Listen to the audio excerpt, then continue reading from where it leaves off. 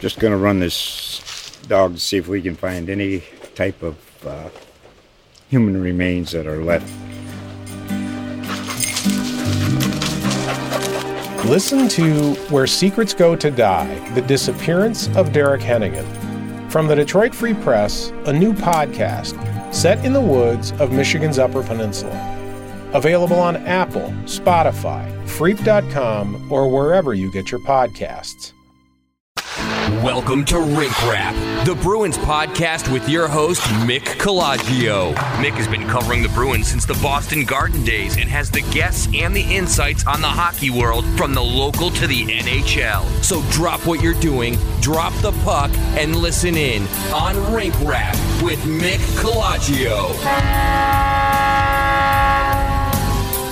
And it's Rink Rap with Mick Colageo coming to you from the Standard Times office in New Bedford, Massachusetts. And you can hear Rink Rap wherever you get your podcasts, whether that be Google Play or iTunes. We upload them to omni.fm, and you can also link to them through our articles at southcoasttoday.com or on my Rink Rap blog, which is blogs.southcoasttoday.com/Bruins. Today, getting caught up with you after a little gap, still glowing from Thursday afternoon in Boston, the Willie O'Ree street hockey rink dedication. There used to be a street hockey rink there at Smith Field in Alston, right at the edge of the Harvard athletic grounds back in the day. And apparently it got kind of worn down and beaten down, and the Bruins have pledged a minimum of $250,000 to upgrade street hockey facilities in the greater Boston area, including this one, which was finished and dedicated, and Willie O'Ree was present on Thursday afternoon, along with Bruins president Cam Neely, Andrew Ferentz, who now works for the NHL, and, of course, Bruins captain Zdeno Chara and his alternate, Patrice Bergeron. So that was a fantastic time there, catching up with those guys. And actually, it was a lot of fun talking to Big Z. He had a lot to say about street hockey in his childhood. Did you know Zdeno Chara did not play ice hockey till he was around 6 or 7 years old? He did play street hockey at age 3 or 4.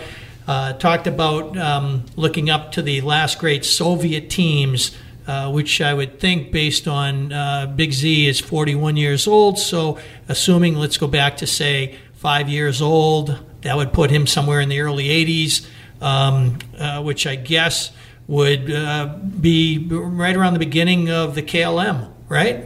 We're kind of past the Boris Mikhailov and all the greats from the Tretiak era, Valery Harlamov, etc., Gusev, so many great players, Maltsev, and on to the next generation of greats. And Z grew up in Czechoslovakia, looking up to them. And now here he is, playing still at an incredibly high level, an elite defender in the NHL, and he'll be 42 in March, and obviously not, what any GM pencils in and says, okay, there's my number one defenseman, and I want to try to win the Stanley Cup. But you know what? You never put anything past Zdeno Chara. Everything for him is a challenge. The guy is pretty much a never-giver-upper, and it was fun talking to him about a lot of things that many of you, if you listen to this podcast, experienced in your own childhood playing street hockey and thinking, okay, we're this team, you're that team, whether it was the Bruins and the Canadiens or the Bruins and the Flyers, or in Z's case, maybe it was the Czechs and the Soviets. I don't know. But, everybody had a player they wanted to be, and Z talked about that too. It was pretty fun. And then he and Bergie got into the street hockey end of it. having fun with the guys down there, the kids, the children that were out there on the rink shooting around the orange ball. It was just fun to be part of. And as I was walking away, I took a glance back at it because I was thinking about maybe trying to shoot a video if Berge was coming in on one of the goaltenders, maybe shoot it from the goal judge position. And he was way too far in the back of the pack that would happen, and I had to get going. But Cam Neely spotted me on my way out and said to me, "Hey, what do you want to get out there?" And I was like, "No, thanks. I appreciate it, but I've had my chances in life." So let's talk about the Bruins on Rink Wrap, the podcast. What do we got going on today? We have a few things happening. One is Mike Loftus wrote an interesting article. He's the Bruins Gatehouse writer. He works for the Patriot Ledger in Quincy. And he had an article after Thursday's practice about Jake DeBrusk and how DeBrusk went through a benching in Carolina that then turned into power play duty on the first unit and playing alongside Patrice Bergeron and Brad Marchand. So topsy-turvy situations, and Bruce Cassidy looking at a lot of different scenarios as he tries to get guys into positions to be successful, to borrow an old Mike Sullivan phrase. Cassidy not down on DeBrusk, but it hasn't gone well for him production-wise. Excuse me. It took DeBrusk 4 games to get a goal. He's gone through hot and cold stretches, but I think his game is, for the most part, a little hampered because he's been used to being a left winger on David Krejci's line, but in the current configuration with Danton Heinen skating the left side, DeBrusk has been switched to the right. And there's a lot of things that are different and awkward system-wise, and so much of DeBrusk's game is predicated on speed that a lot of those things are just not coming easily for him as far as turning into scoring chances. But he tries hard. He's a good player, and he's only going to get better. So Bruce Cassidy's been trying a few different things with him. So Mike wrote about that, and you can definitely get it at ledger.com. You can probably read it in other Gatehouse newspapers as well. Ryan Donato assigned to the Providence Bruins. He needs to win more pucks on the boards. He needs to hold more pucks wherever they are. Strong on the puck. Situations that you dominate in college hockey, and clearly Donato has the skills to become a very effective NHLer, but there's a learning curve involved, and whether or not the attitude of grit is there, there's a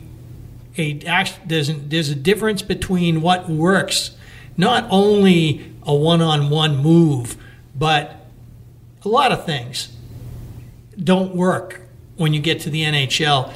Little tricks you have along the boards for keeping pucks or taking pucks away or winning a contestable puck along the boards.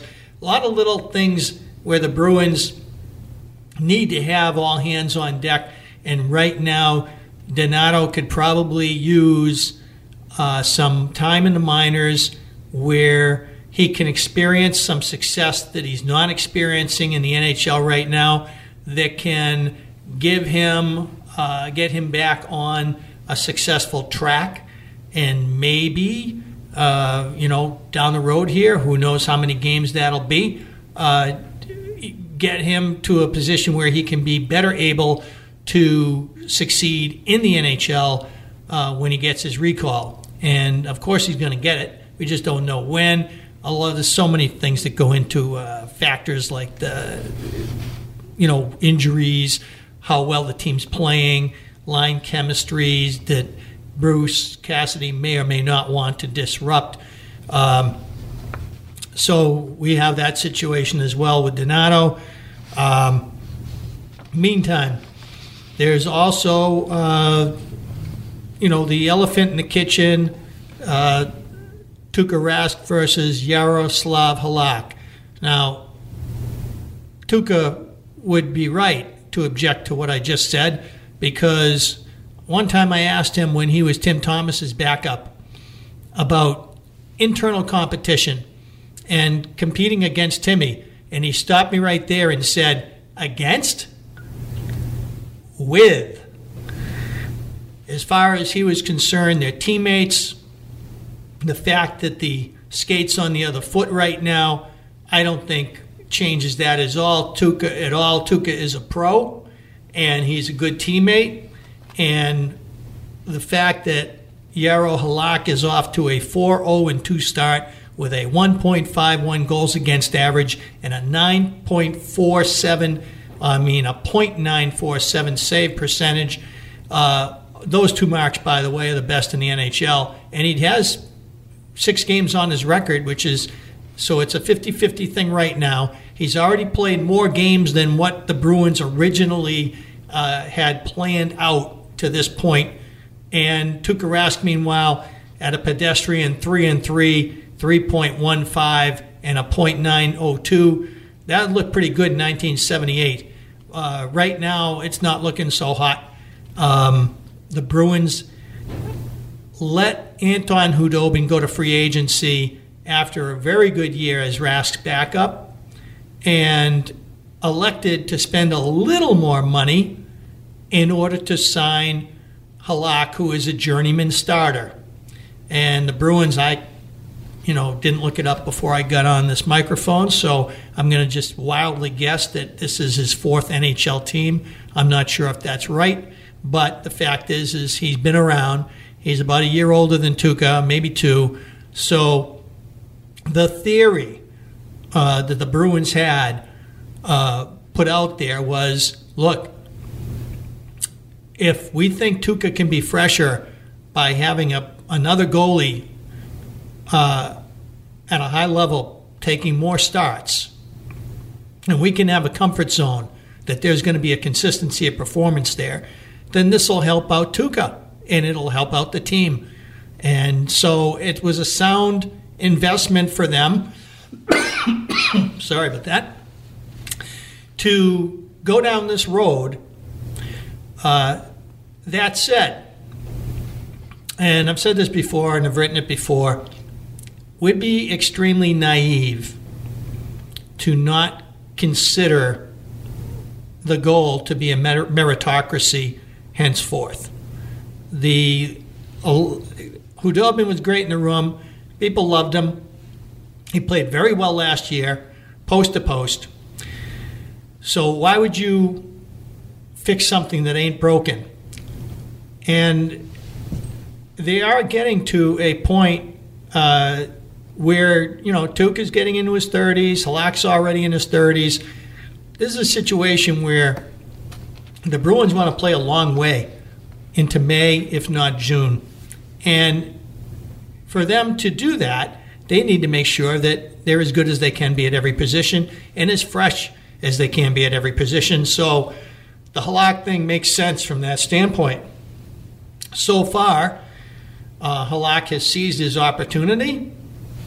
And now, starting with the Nashville game on Saturday, November 3rd, which happens to be this recording, he will have played more games so far this season than Tuukka Rask. Now, before we get to the point where everybody's ready to call it a goalie controversy, et cetera, note the following. In Jerry Cheever's book, Goaltender, which he wrote looking back at the 1970-71 season, which happens to be the most productive regular season in Boston Bruins history, 121 points. I think the team broke about, maybe 9-10 records in different categories.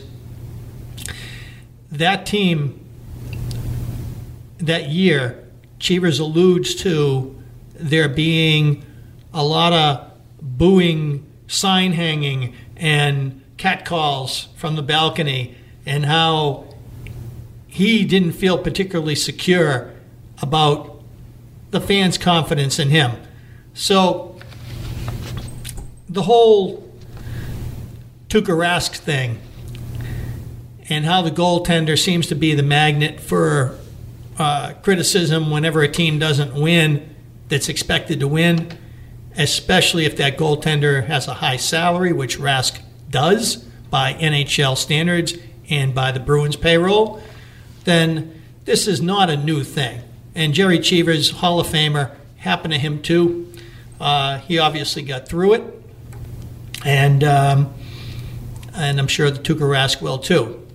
That having been said, this is a very interesting patch in his career, as he is being outplayed by the new guy, who's not too new a guy. He's an old guy NHL-wise. He's been around. And Rask is being challenged right now. So very interesting times for the Bruins, and how Bruce Cassidy, the coach, allots his starts going forward. Also remember here that Halak has been around the league as a journeyman starter, and that's great that he has all that experience. It also means that teams that have had him and then put him in that number one role moved on from him. So before you start proclaiming long-term solutions this early in a hockey season, look at everything. And I think the Bruins right now are only going at this on a week-by-week basis. And so far, Halak is the hot hand. He's played very well. Team's playing very well in front of him. And so don't be surprised if he gets a few more here, maybe a few in a row. We'll see. I know that's not what the Bruins had in mind when they picked him up, but this is the way it's going right now. So Bruins at Nashville on a Saturday night. They finally get back at home Monday night against Tyler Seguin and the Dallas Stars. Meantime, Matt Grzelcyk, lower body injury, expected to miss out on the Nashville game, as now that Bruins have Torrey Krug back in action. So that's another thing to watch as the Bruins get their lineup back together. What's going to happen once the Bruins have Kevin Miller back, once they have Charlie McAvoy back. I think the only thing you can really expect is that when everyone's healthy, if that ever does happen, that Urho Vakanainen will be back with the Providence Bruins, where he can get the ice time that they want, a really nice first-round draft pick to get.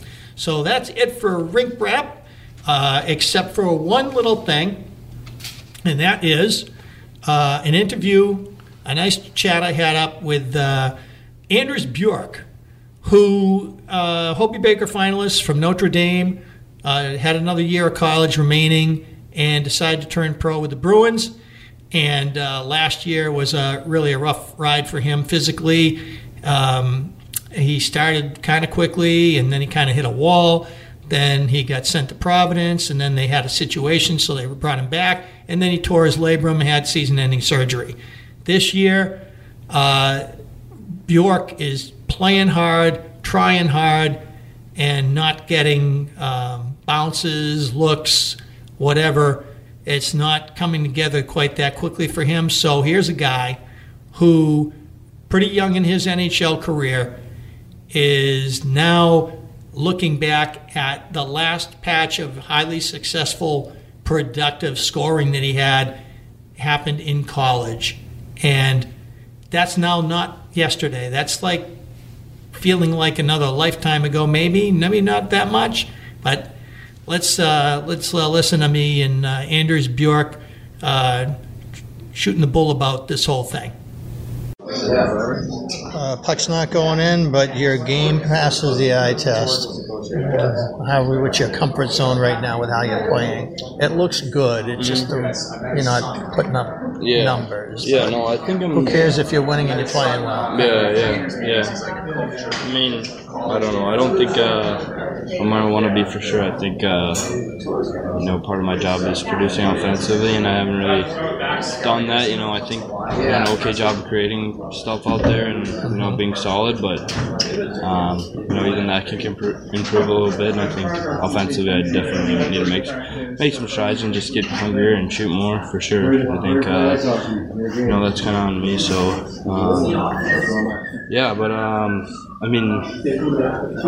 I think what it comes down to sort of is focusing on winning and doing what I can do and win games for our team and help our team win. In some games I'm going to have to, score some goals to, do that. I think we've obviously got some incredible players that are producing a lot offensively and helping us win games in a huge way. So, but, they can't do that all 82 games of the year, So I think that comes down to me, other guys too, sort of all of us need to sort of get a little hungrier and find ways to score. I think that's, a skill, finding ways and being creative and being hungry. They obviously don't want it to weigh on you to the point that your stick gets heavy, or your skates get heavy, and your mind gets heavy.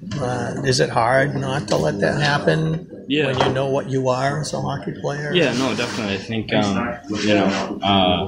it kind of gets in your head a bit, and you're not playing with ease. It's just, I think when you score the most, you're sort of relaxed. So you got that hunger for sure, but you're sort of relaxed, and you're just playing, not thinking. I think, and when you start thinking too much and getting almost paranoid about scoring, it's tough, and you really gotta put that aside and just really believe that over time. Even if it doesn't seem like it will, you gotta believe it, because it's not gonna help if you're worried about scoring and stress. Has it added to the mental challenge that you had such a difficult physical season last year? It provided another year of gap between you and experiences of regular success. And then you have that year. Now you're in the NHL and you're building your NHL game and finding your way, and then we can see upstairs how you look more confident. You're more on the puck. You're more on the forecheck. You more look like you're in sync with what we expect of the Bruins, and then you're saying, okay, it's going to go in. It's going to go in. Not having that year last year, and does Notre Dame and a bunch of goals feel like a long time ago now? Yeah, a little bit. I mean, I think that year's sort of tough. I think I learned a lot from it, definitely, and I think it was good for me to go through injury because I'd never gone through that before, and that's a part of the game, and guys have to bounce back from that all the time. So I think hopefully in the long run it'll be good for me, but yeah, it does feel like a long time ago, sort of at Notre Dame, and it felt like a long time since I played. So I think sometimes it gets in my head that I haven't played in a long time, and it's going to take a while to get my game back. But I think that's just a mental thing. I think you look at other guys who have gone through it and bounced right back. So I think that's sort of a mental thing that I have to overcome.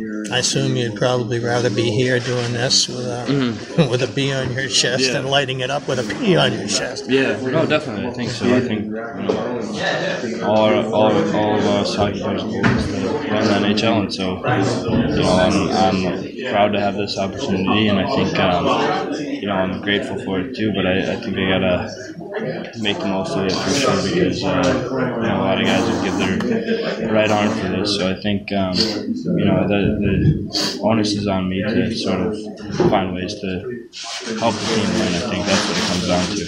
The games I used to watch Notre Dame play on TV, it looked to me like you were sort of like a taller Martian in those games.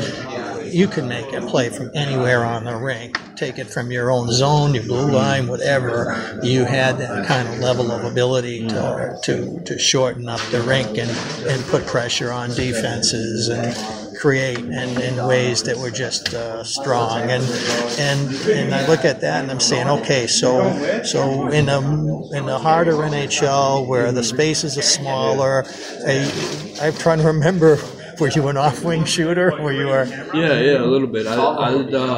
I played right wing most of the time in college, so yeah, a little bit. But yeah, no, you brought up a good point. I think a guy like Marshy is someone I try to learn from. I don't think I play exactly like him. I don't think anyone really does. I know he's got a really special style, and he's evolved too. Yeah, he plays. I see him learning things every day. It's pretty interesting. I think that's something that I try to do too. Is like watch guys like Hamburg, all these guys, and learn stuff from them. Like pick up little things, little tricks they do, little stuff you can see what they're focusing on. Sort of, it's cool to see that up close. That's another cool thing about playing in this league. Even though right now I'm not doing as well as I want to, I think I can learn a lot up here for sure. So, I think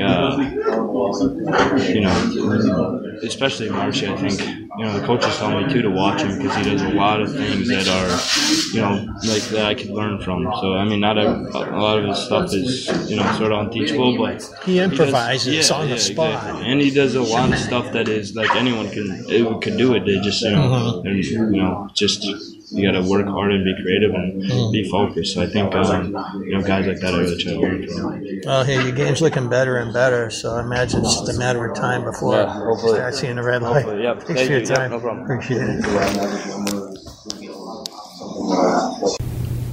Bjork, very honest and very engaging and enjoyable to talk to. I think when I watch him play that I see a guy who's going to get there. It just hasn't panned out for him just yet, but a lot of good hockey left there for him. So we'll stay tuned to that and see what happens. So Bruins and Preds, if you hear this before that game, you got that one to watch tonight from Nashville, and against the coach that the Bruins had 3 chances to hire and didn't, and Peter Laviolette. And the Preds are a Stanley Cup contender. I picked them to win the Cup at the beginning of last season and at the beginning of the playoffs. They didn't do it. So I think there's a little more pressure in Nashville this year for them. And then when the Bruins come up with Dallas on Monday at TD Garden, that's another interesting team. They got rid of Lindy Ruff. Then they went with Ken Hitchcock. And then Hitch stepped aside. Jim Montgomery, the former star at UMaine, is now a coach at Denver University. Danton Heinen's old coach. He is now the coach of the Dallas Stars. So that's an interesting one, too, to see what touches he's going to put on that team, especially now that he has a Tyler Seguin that Lindy Ruff didn't have and Ken Hitchcock only saw the beginning of, which is a guy who can be a two-way, 200-foot monster in the game. Tyler Seguin really beginning to show his potential as a great hockey player. So that's it for Rink Wrap this week. Mick Colageo from the Standard Times in New Bedford. And remember, you can get your podcast on wherever you get your podcasts on, Google Play, iTunes. You can find Rink Wrap at those places. You can also see it linked to our stories at southcoasttoday.com and on my Rink Wrap blog, which is blogs.southcoasttoday.com/Bruins. That's it for today, and we'll see you next time. Happy hockey, everyone.